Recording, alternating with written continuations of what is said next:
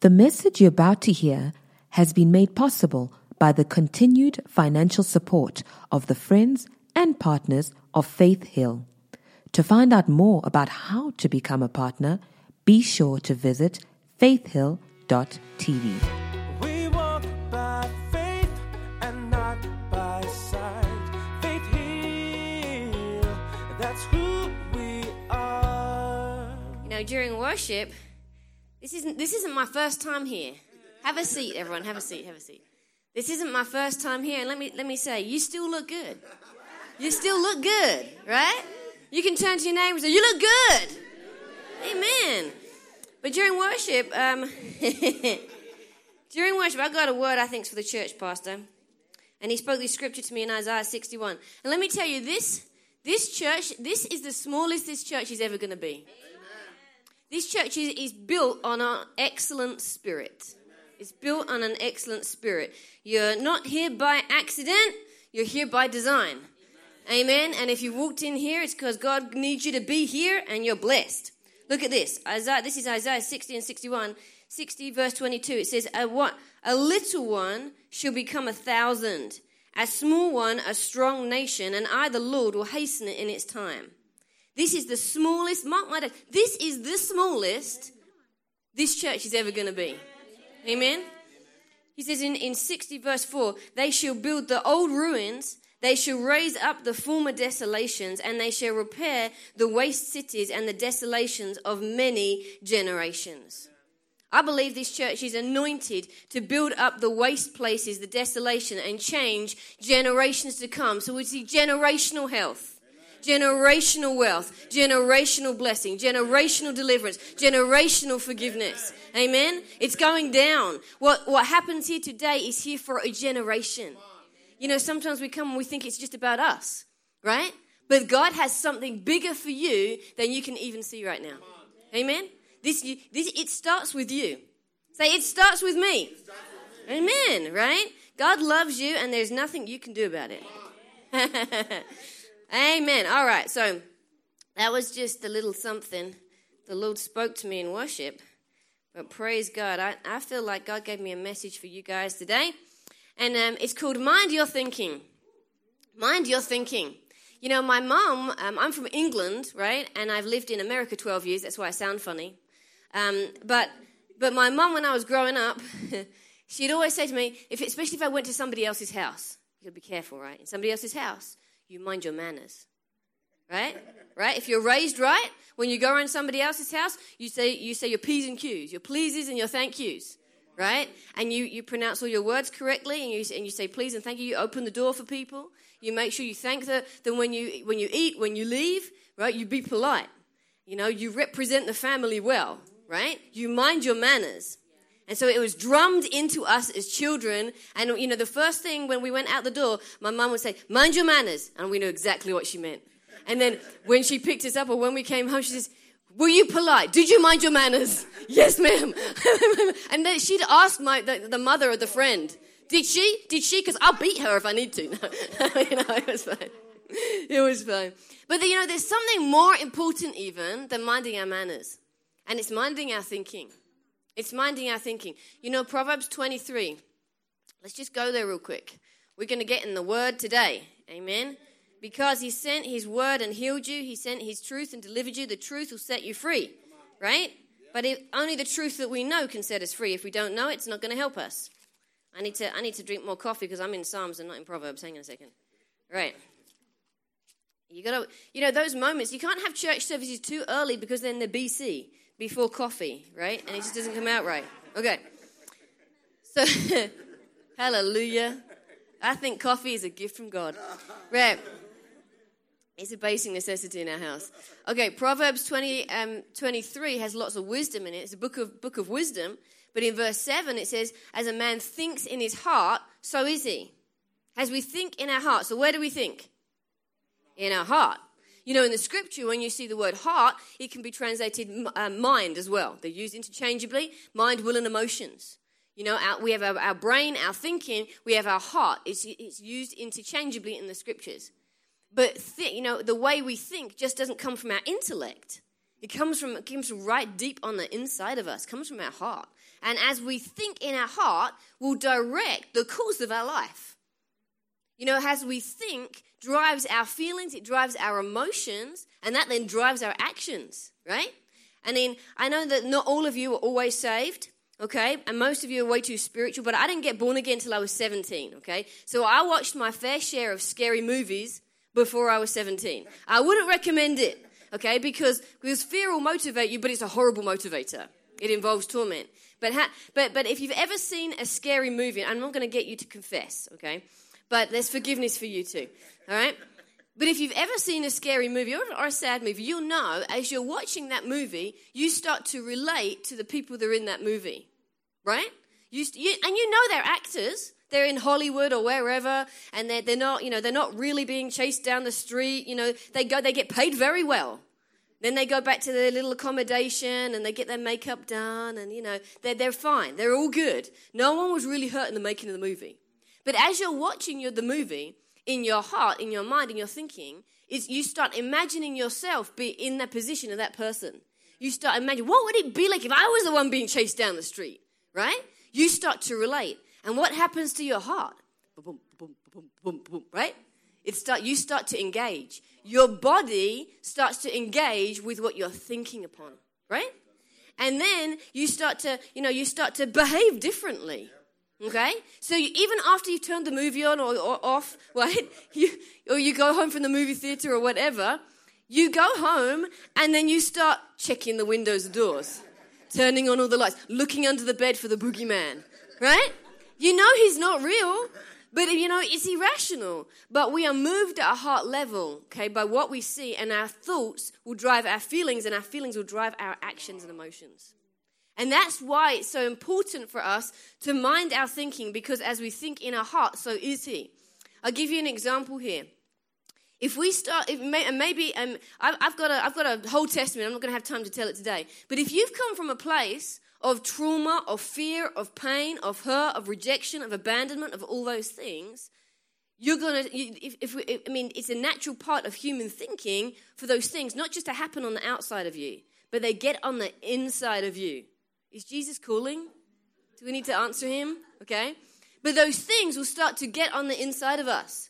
And they'll start to affect how we see ourselves long after the trauma or the incident has passed, right?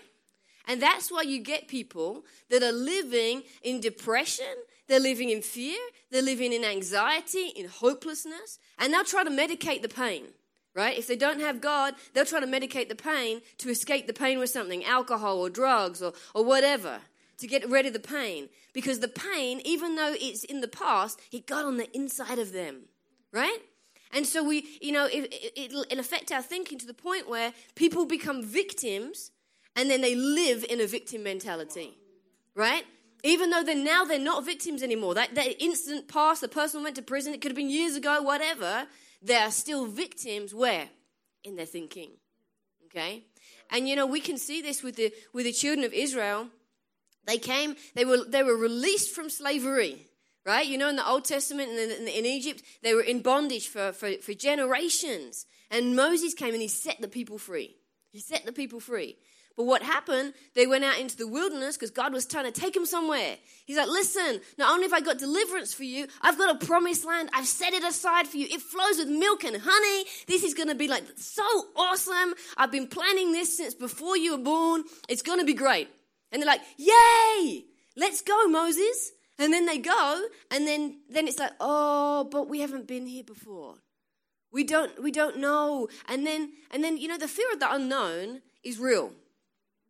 Right? And even though they weren't slaves anymore, they were entering into or trying to enter into what God had for them, there was fear, there was worry, there was concern. Oh, we're going to starve out here, we're going to perish. At least back in Egypt, when we were slaves, we had food, right? But now, we don't have anything. We don't know how this works. Right? They don't know how to behave. And then they start moaning and complaining. You see, the problem was, they had been released from slavery, but the slave mentality was in their thinking. They were still captives in their mind. And there are many Christians I see like this today because we haven't changed our thinking and we still think like we did before we got saved. right? And the problem with this, with the children of Israel, is they could not enter the promised land because they couldn't change their thinking. They took him a whole nother... Who wants to do another 40 years in the wilderness? Any takers? Right? No, right? I don't know about you, but I want to receive everything God has for me. Everything. I'm not going to get depressed when I get to heaven. No one's going to be sad in heaven. But you know what I mean? I don't want to get there and think, oh man, I wish. I shoulda, woulda, coulda, right? I shoulda, woulda done this. I could have done that. I've just decided I'm not going to live my life in regret. I'm not going to let fear and anxiety and slave mentality and victim thinking keep me in the place of suffering that God has delivered me from. Amen? God has got good things for us. You know, I heard a man one time, and here's the thing. You know, the things in the past will even the traditions of men. So maybe you haven't come from necessarily a traumatic background, but maybe you've come from a background that has a very strong culture, right? A culture of you got to behave a certain way, you got to have certain rituals, or you have a certain belief system. In the world, we'd call that a philosophy. It's a way, a mindset of thinking, right? Everyone has philosophies. But what we need to have is their scriptural philosophy. And so it doesn't really matter. You know, I moved from the United Kingdom to the United States. And they, for the most part, speak the same language. Okay? For the most part. I have gotten in trouble preaching, though.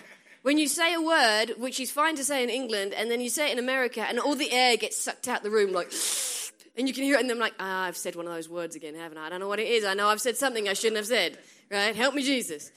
But for the most part, it's the same language, and there's lots of similarities, but the culture is very different. It's a very different culture. And how many people here were not from South Africa? You're from somewhere else, so we got a lot of immigrants here. So you get what I'm talking about, right? Now, if you keep trying, whilst in South Africa, or for me when I was in America, living exactly the same way, the way wherever you came from, you're going to find yourself frustrated, right? You know, when in Rome, we need to act like Romans, right?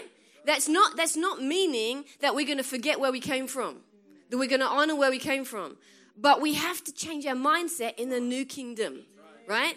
You know, in America, if I decided that I wanted to drive on the same side of the road that they drive on in England, they drive here, I would have a horrible accident.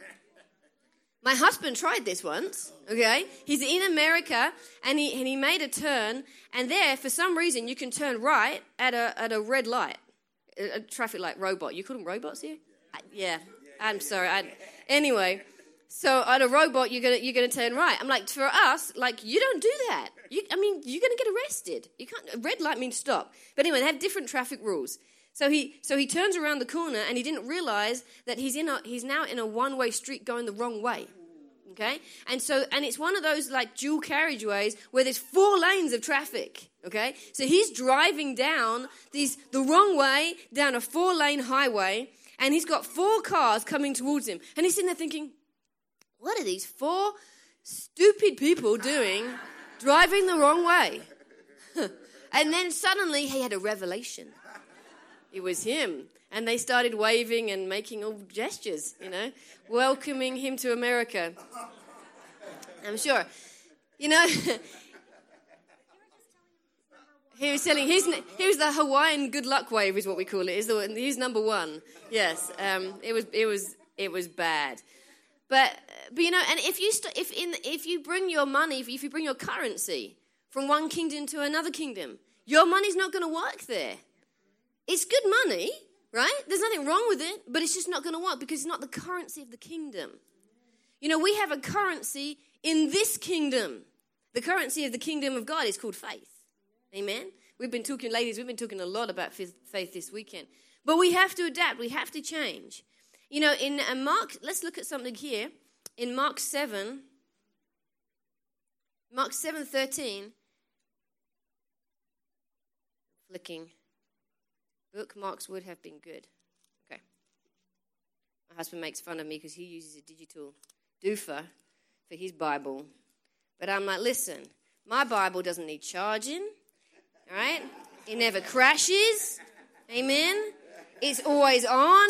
It goes with my outfit. If you're going to stand on the word of God, then make sure you have a big one, right? But here it is in Mark 7:13. It says, making the word of God of no effect through your traditions or your traditions of men which you've been delivered from.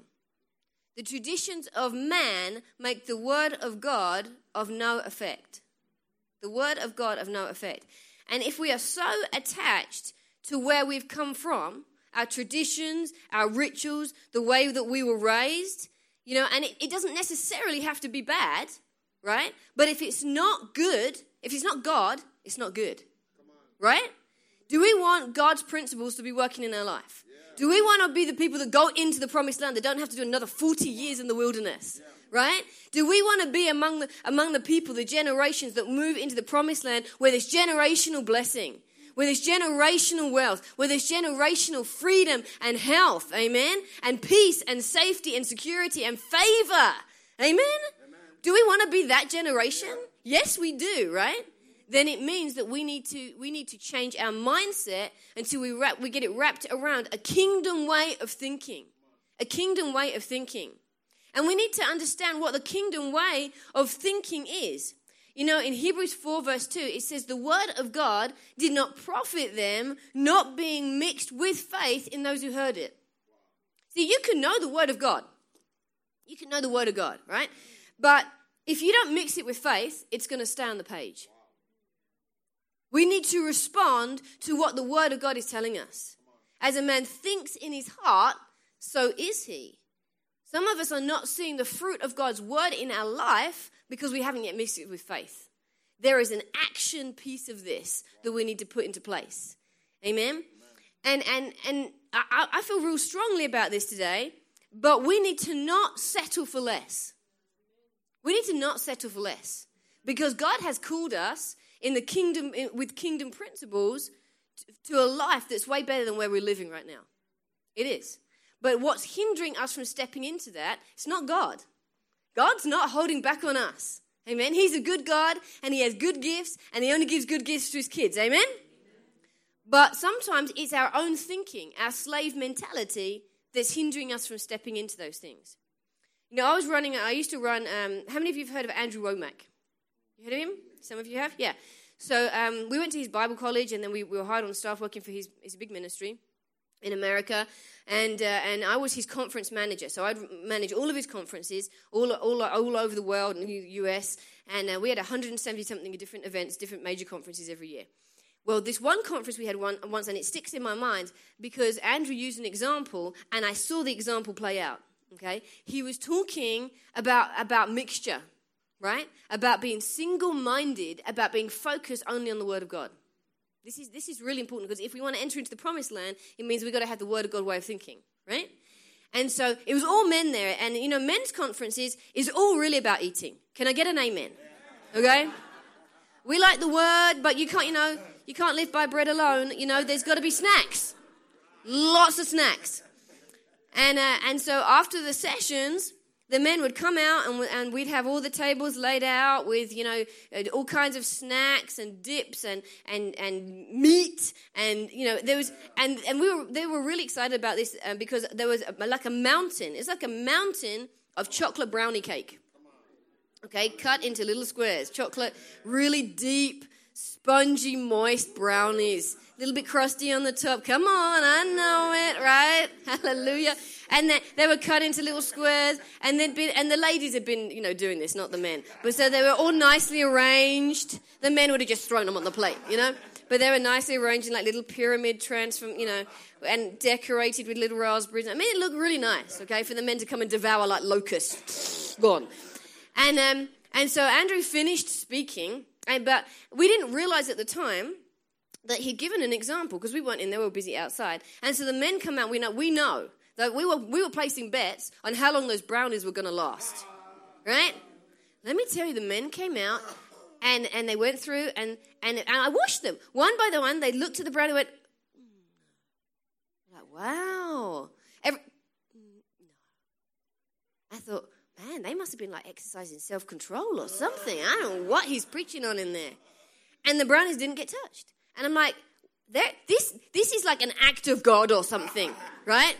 There's a miracle, right? And we were happy because like we get to eat it afterwards, what they don't eat, so it was fine.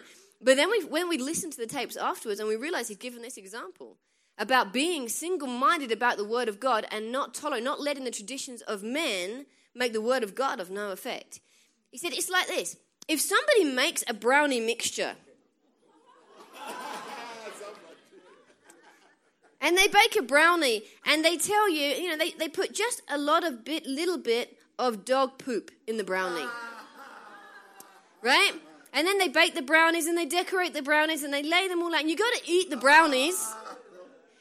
And somebody says, oh, but isn't there dog poop in the brownies? And the person says, oh, but just a little bit of dog poop. Just a trace. I mean, I don't know about you. I don't care how much dog poop is in that brownie. I'm not eating the brownie. Right? And so this was playing on their mind, and we saw the fruit of that.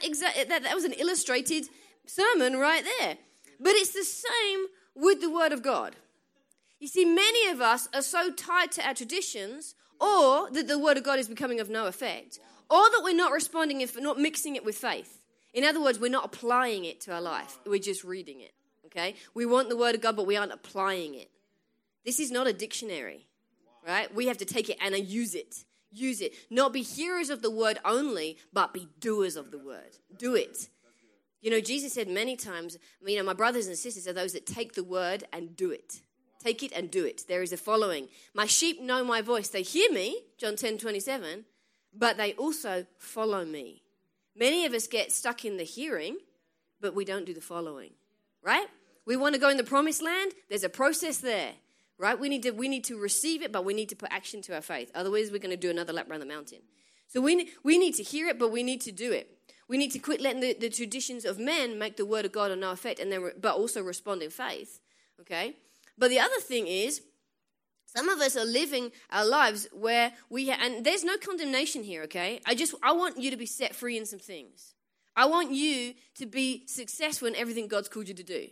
Right? So unless somebody helps us to see some things in our life that we don't even know are there, how are we going to move past them? Amen? So this is just teaching training, right? Because this is what, when people love each other, this is what they do. Amen? All right? And I'm leaving and Pastor Tafara can fix it. Okay? Right? But some of us in our lives have a little mixture. We have a little mixture. We have 80% of Christianity and 20% of something else. Okay? Does God love you? Yes, absolutely. Does he want the best for you? Yes, absolutely. Does he want the best for your kids? Yes, absolutely. Are his promises changed? No. It doesn't matter how we perform, right? Because God doesn't love us based on our performance, right? But if we want to access all of the blessings of God and see them manifesting in our lives, sometimes we are our own worst enemies, right? And if we've come from a place where we settle for less than God's best, or we settle for living in a place of mixture, we are going to struggle to enter the promised land. We're going to struggle. When the children of Israel finally went in the promised land, it wasn't just the unbelief that kept them out, okay? It was the old mentality. It was everything that went with that. Their behavior, their thought patterns, their history, their behaviors, all of those things. The culture from which they had come was more real to them than the word that God was speaking to them. Doesn't mean the culture's bad, but the culture was more important to them than the word of God was. And it kept them out, right? And I mean, as important as it is to mind our manners, are we minding our thinking? Are we minding our thinking? And are we surrounding ourselves with people that are also minding their thinking? Okay? Do you remember Jesus? When he was praying for the blind man, he says he had to take the man out of the town. He couldn't do many mighty works in the town, but except heal a few people. Now, for us, we'd be thinking, wow, that's a pretty good day, right? But he's like, no, he had miracles for everyone. He had miracles for everyone. But there's some people that find it hard to receive or wouldn't receive. Not because Jesus didn't have the power, right? Not because he was just having an off day. Not because he was in a bad mood or he was holding back from them. See, God doesn't hold back on us. He's good. He's always good. He's always love. But because of their thinking. because their thinking actually stopped them, their unbelief stopped them from receiving the blessing of Jesus, right? So if Jesus wasn't able to get past their thinking, then don't you think our thinking is going to hinder us too? If it hindered Jesus, it's going to hinder us too, right? Because God is a good God, but he's given us choice. He's made us smart. He's made us intelligent. We have the mind of Christ, but sometimes we don't use it, right? So he's not going to force us to get saved. He's not going to force us to get healed. He's not going to force us to receive blessing and prosperity, but we have a choice. He wants us desperately to be in relationship with him, right? But we still have a choice, don't we? We have a choice to respond, and that response is what we call faith. Is that point at which we put trusting. The word faith is pisteo in the Greek. It means to be fully persuaded, to have trusting confidence. You know, if I come in and, you know, when you came in here, let me just put it this way. When you came in here, you sat on a chair. You didn't even think about it, did you? You just sat on a chair. How did you know that chair was going to hold you up? How did you know that it wasn't going to buckle under your weight? How did you know that all of the legs were attached and it was good, right? Because you've had previous encounters with one of these chairs, some of you, right? Some of you have become very familiar with one of these chairs, right? So now you have some experience, you have some knowledge, you have some experience. You can trust that chair, right? And it's kind of like this with our relationship with the Lord. The more time we spend in the Word of God, it's the truth that sets us free, right? The more time we spend in an intimate relationship with Jesus, the more easy it is for us to trust him. You know what? The chair doesn't change. The chair doesn't change.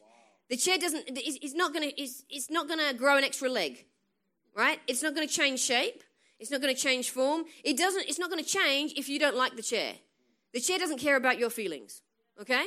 The chair's nature and structure are set, and they're not going to move. They're always going to be there, right? And God is like, I hate to compare God to a chair. It seems kind of ungodly, but you know what I'm going. He doesn't change. He doesn't change. Whether we love him, whether we respond to him, or whether we run from him, he's the same yesterday, today, and forever. He's good because that's who he is. He doesn't possess goodness. He is good. He is love. He is faithful. Amen. He is trustworthy.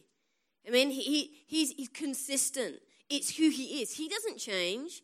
But if we want to experience rest and blessing, amen, we need to submit to his plan. Amen. And come into fellowship with him. He's not going to change for us. But he's always open, but we have to come in. And you know what? When we do that, there's rest. Just like when we take up and we sit on the chair, there's rest. You know, in Hebrews, it puts it this way. Let's look at this in Hebrews 4. Is this making sense to you? Yeah. Okay, good. Let's look at this in Hebrews 4. Hebrews 4. It says, verse 6, okay? Since, therefore, it remains for some to enter, and they to whom it was first preached did not enter due to unbelief. Yet he establishes a certain day, okay? And he's talking about people hardening their hearts because they hear his voice in verse 7, but they be saying, don't harden your hearts. He says in verse 8, for if Joshua had given them rest, he would not have later again spoken of another day. He's talking about a Sabbath rest, a rest that only God can give us. See, you can rest from your activities. You can rest on Sunday afternoon after a big lunch. Hallelujah. Amen. I get a witness. But there's a rest that comes from the Lord. There's a rest. It's not a rest from activity. It's a peace, you know, that dwells in this. And it says here in verse 11, Hebrews 4, verse 11, let us labor, therefore, to enter that rest, lest anyone fall by the same pattern of unbelief. Man, there's a lot in this scripture. You know, when we are going our own way, when we are not placing the word of God of highest importance in our life, those thoughts, those negative mindsets that we haven't minded, those maybe traditions, those cultures that have become more important, that way of thinking that has become more important to us than the kingdom principles, will actually form in us a pattern. It won't just be unbelief, it'll become rooted. It'll form a pattern of unbelief. a pattern, right? And we need to be careful of these things. And it seems like a bit of an oxymoron. It says we labor to enter rest. But this is the fight. How many of you have ever been believing God for something and you just have to fight to keep your mind stayed on the word of God, right? That's laboring to enter the rest. The fight isn't out here anymore. It's not with giants, physically giants in the land that we got to clean. You got to evict the land, okay? The fight now is on the inside. It's between our ears. The fighting that we're doing right now is to keep our mind stayed in the word of God on kingdom principles and renew our mind to what the word of God says. That's the fight we fight. How many of you have ever worried about anything? Okay? Well, the scripture tells you not to worry. Right? That we have to labor to enter our rest. Okay? All worry is faith in the wrong things. Right? If faith is how we access the promises of God that grace has provided for us, faith is already in action. We are faith experts. Okay? We believe Jesus. Amen? We receive Jesus. That means we are experts in the faith department. We have the same faith of Jesus, the measure of faith that Jesus has. We have the dead-raising kind of faith on the inside. We don't have a problem in faith.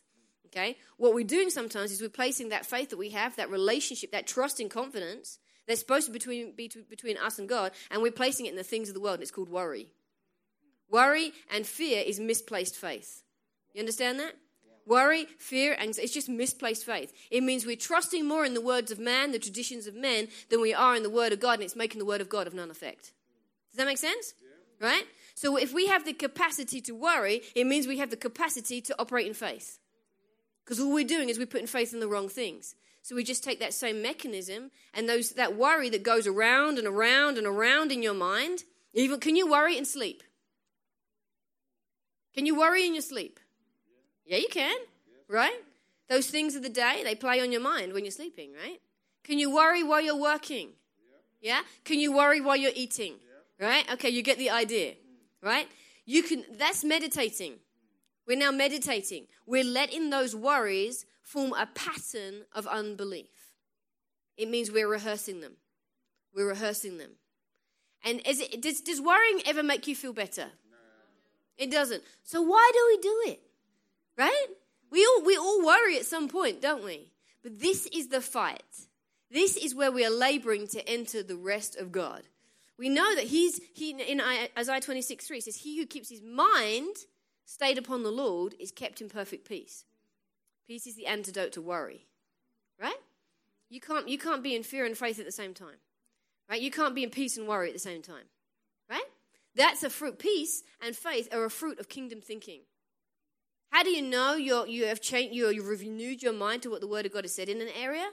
You have peace in that area. You have ceased to worry. Or you have resisted worry to the point that you're established in the Word of God now. The Word of God, the truth of God's Word. Now, it doesn't mean the worry isn't going to come. I started thinking about this, right? It takes a while to break down old habits, old patterns, right? I used to have a problem when I was younger. I had a very sarcastic sense of humor. Very sarcastic sense of humor. People say it's the lowest sense of wit.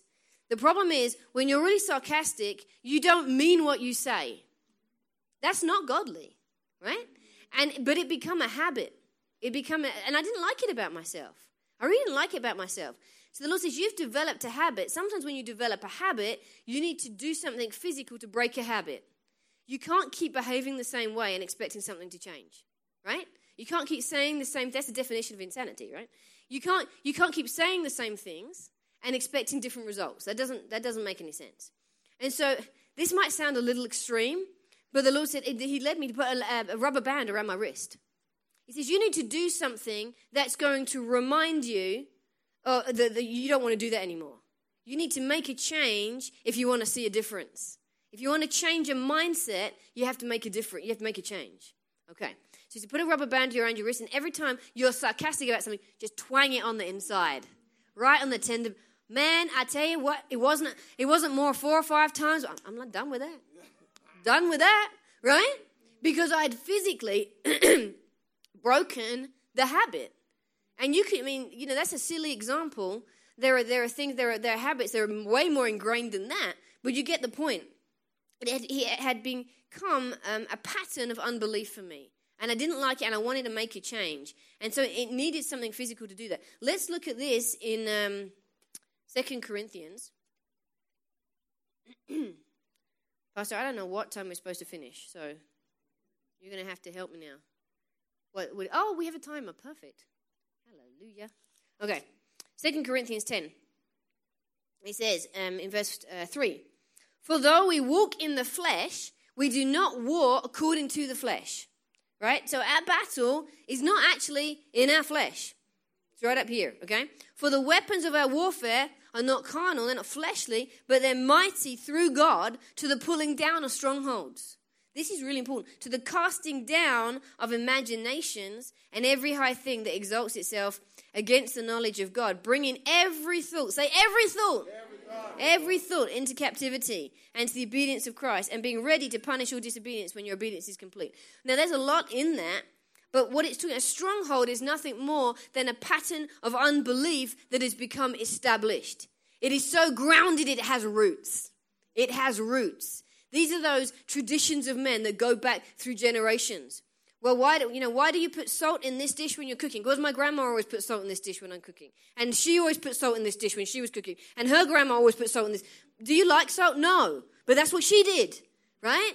Have you tasted it? Does it need salt? I don't know. It's just what we always do. You see, sometimes there are patterns that we just do because we do, and we just don't even question them, right? It doesn't be relevant anymore. But these have become strongholds, ways of thinking.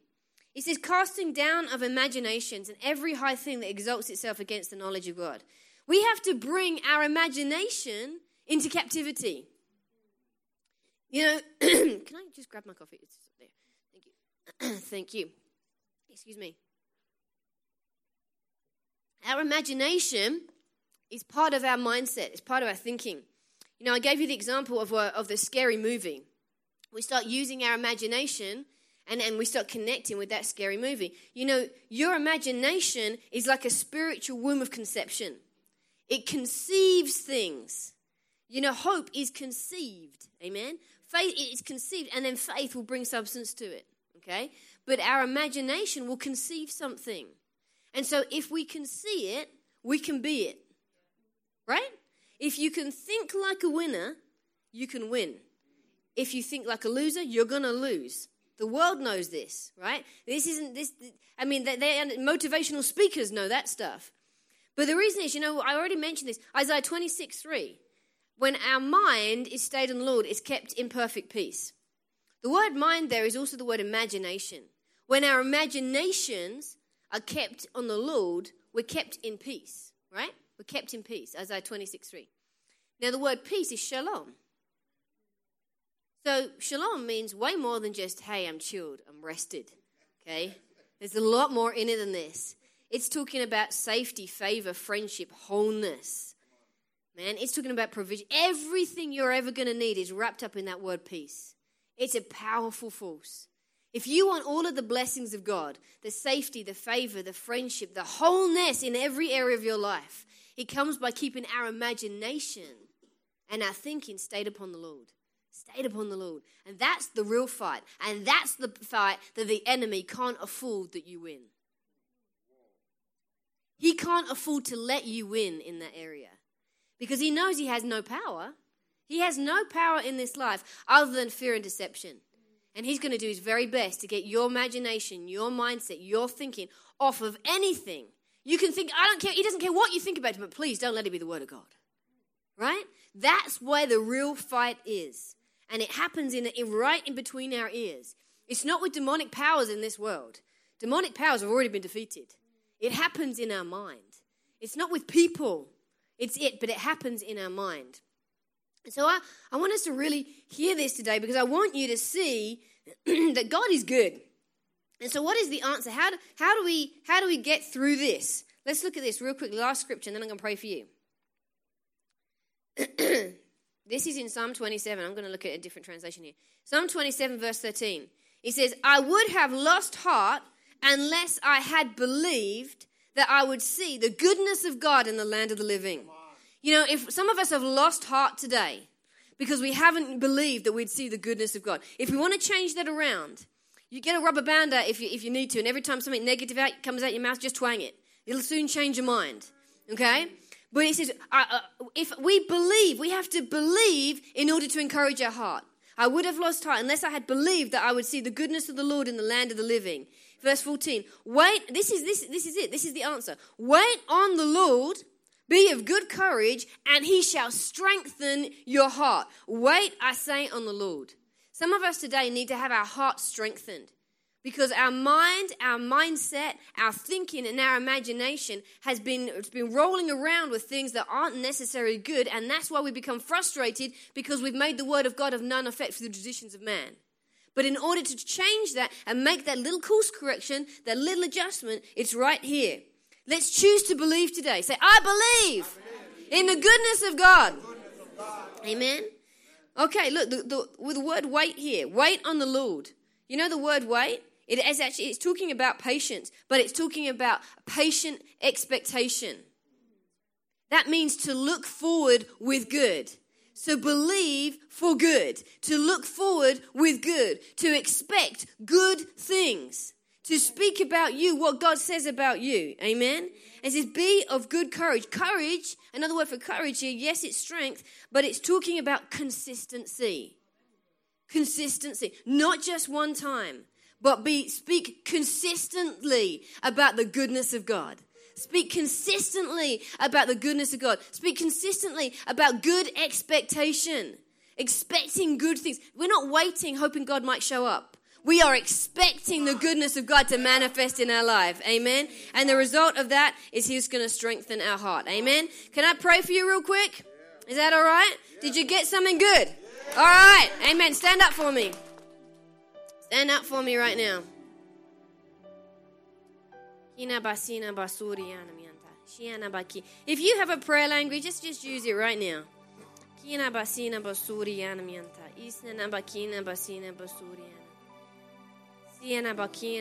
Lord, I thank you. I thank you that you are good.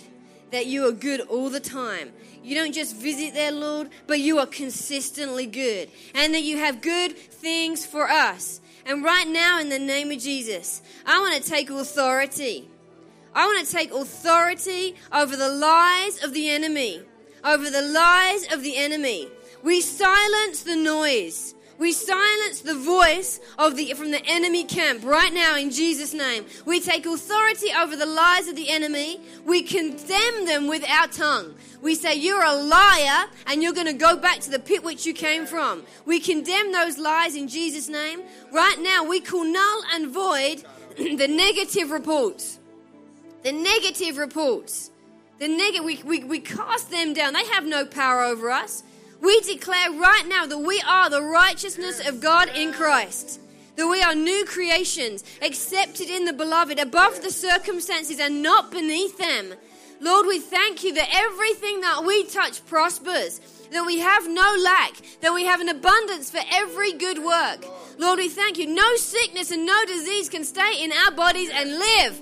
It has no rights. It has no rights. So right now, we command all sickness, all disease, all symptoms to leave right now. I take authority over flu-like symptoms, over germs, over viruses, over bacteria that's tried to attach to somebody's body. We say, you will not prosper in this flesh.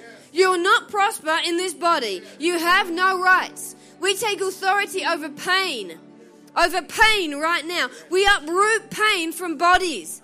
We uproot pain from bodies. We command it to leave now. Thank you, Jesus. I break the bondage of fear. I break the bondage of fear and anxiety and depression. The lie of fear and depression and anxiety right now. Right now. And we declare over you. I declare over you the perfect love that surpasses all understanding, surpasses all human reasoning, to fill your hearts and minds in Christ Jesus. Peace to your flesh, peace to your family, peace to your children, peace to your loved ones that have gone astray, peace to those that are a long way off. Father, I thank you. I believe there are people in here, you have relatives in other places, and they're not following God. They're following false idols. They're worshiping false idols and false power. But right now, we just speak around them, the laborers. Even though they're far from us, we call laborers to come across their path that they might hear the gospel. That they might hear the gospel. We blind their eyes to the gods of this world. And we open their eyes to the spiritual reality, to God, to you, to the real Father, to Jesus. Lord, I thank you. Give them ears to hear what your people are telling them. Holy Spirit, I thank you for bringing back to their remembrance scriptures that you have spoken about them in your prayers. I hear the Lord say, your prayers avail much. They avail much. Your prayers are keeping your relatives protected. They are casting down, they are placing a physical hedge of protection around those people. You might not see the results, but the results are happening. They're happening. They're happening. There's life and power in your tongue. And you got the, oh, thank you, Jesus. He says, you have the devil running scared. You have the devil running scared. Don't believe his press. Don't listen to the doubt. Stop answering the call when doubt rings. Stop answering the call when doubt rings. You are women and men of faith and power. Of faith and power. Thank you, Jesus. We believe and we receive everything your word says we can have. We have it in the name of Jesus. We can do everything that you've called us to do. We have strength for everything you've called us to do. We have resources for everything that you've called us to do. We thank you, Lord, for favor. For favor. Thank you. We have favor with God, favor with man, good opportunities, good understanding. Right now, we call forth the favor and the provision that you have laid up for us to overflow in abundance in our life, for doors of new opportunities. Lord, we thank you for witty inventions, for new ways of doing stuff, for answers to everyone else's problems. Thank you, Lord, that difficult things are easy for us. They're easy for us. We have the mind of Christ. Thank you, Jesus. Thank you, Lord, for somebody's applied for a position recently and the Lord says, you have favor. You have favor. You have favor. He's going to position you where you're in jobs that you aren't even qualified for because you have favor. Thank you, Lord. Thank you, Lord. Amen and amen and amen. And all the people said, amen. We hope this message has been a blessing to you. Thank you for listening. To find out more about how you can become a partner, visit faithhill.tv today.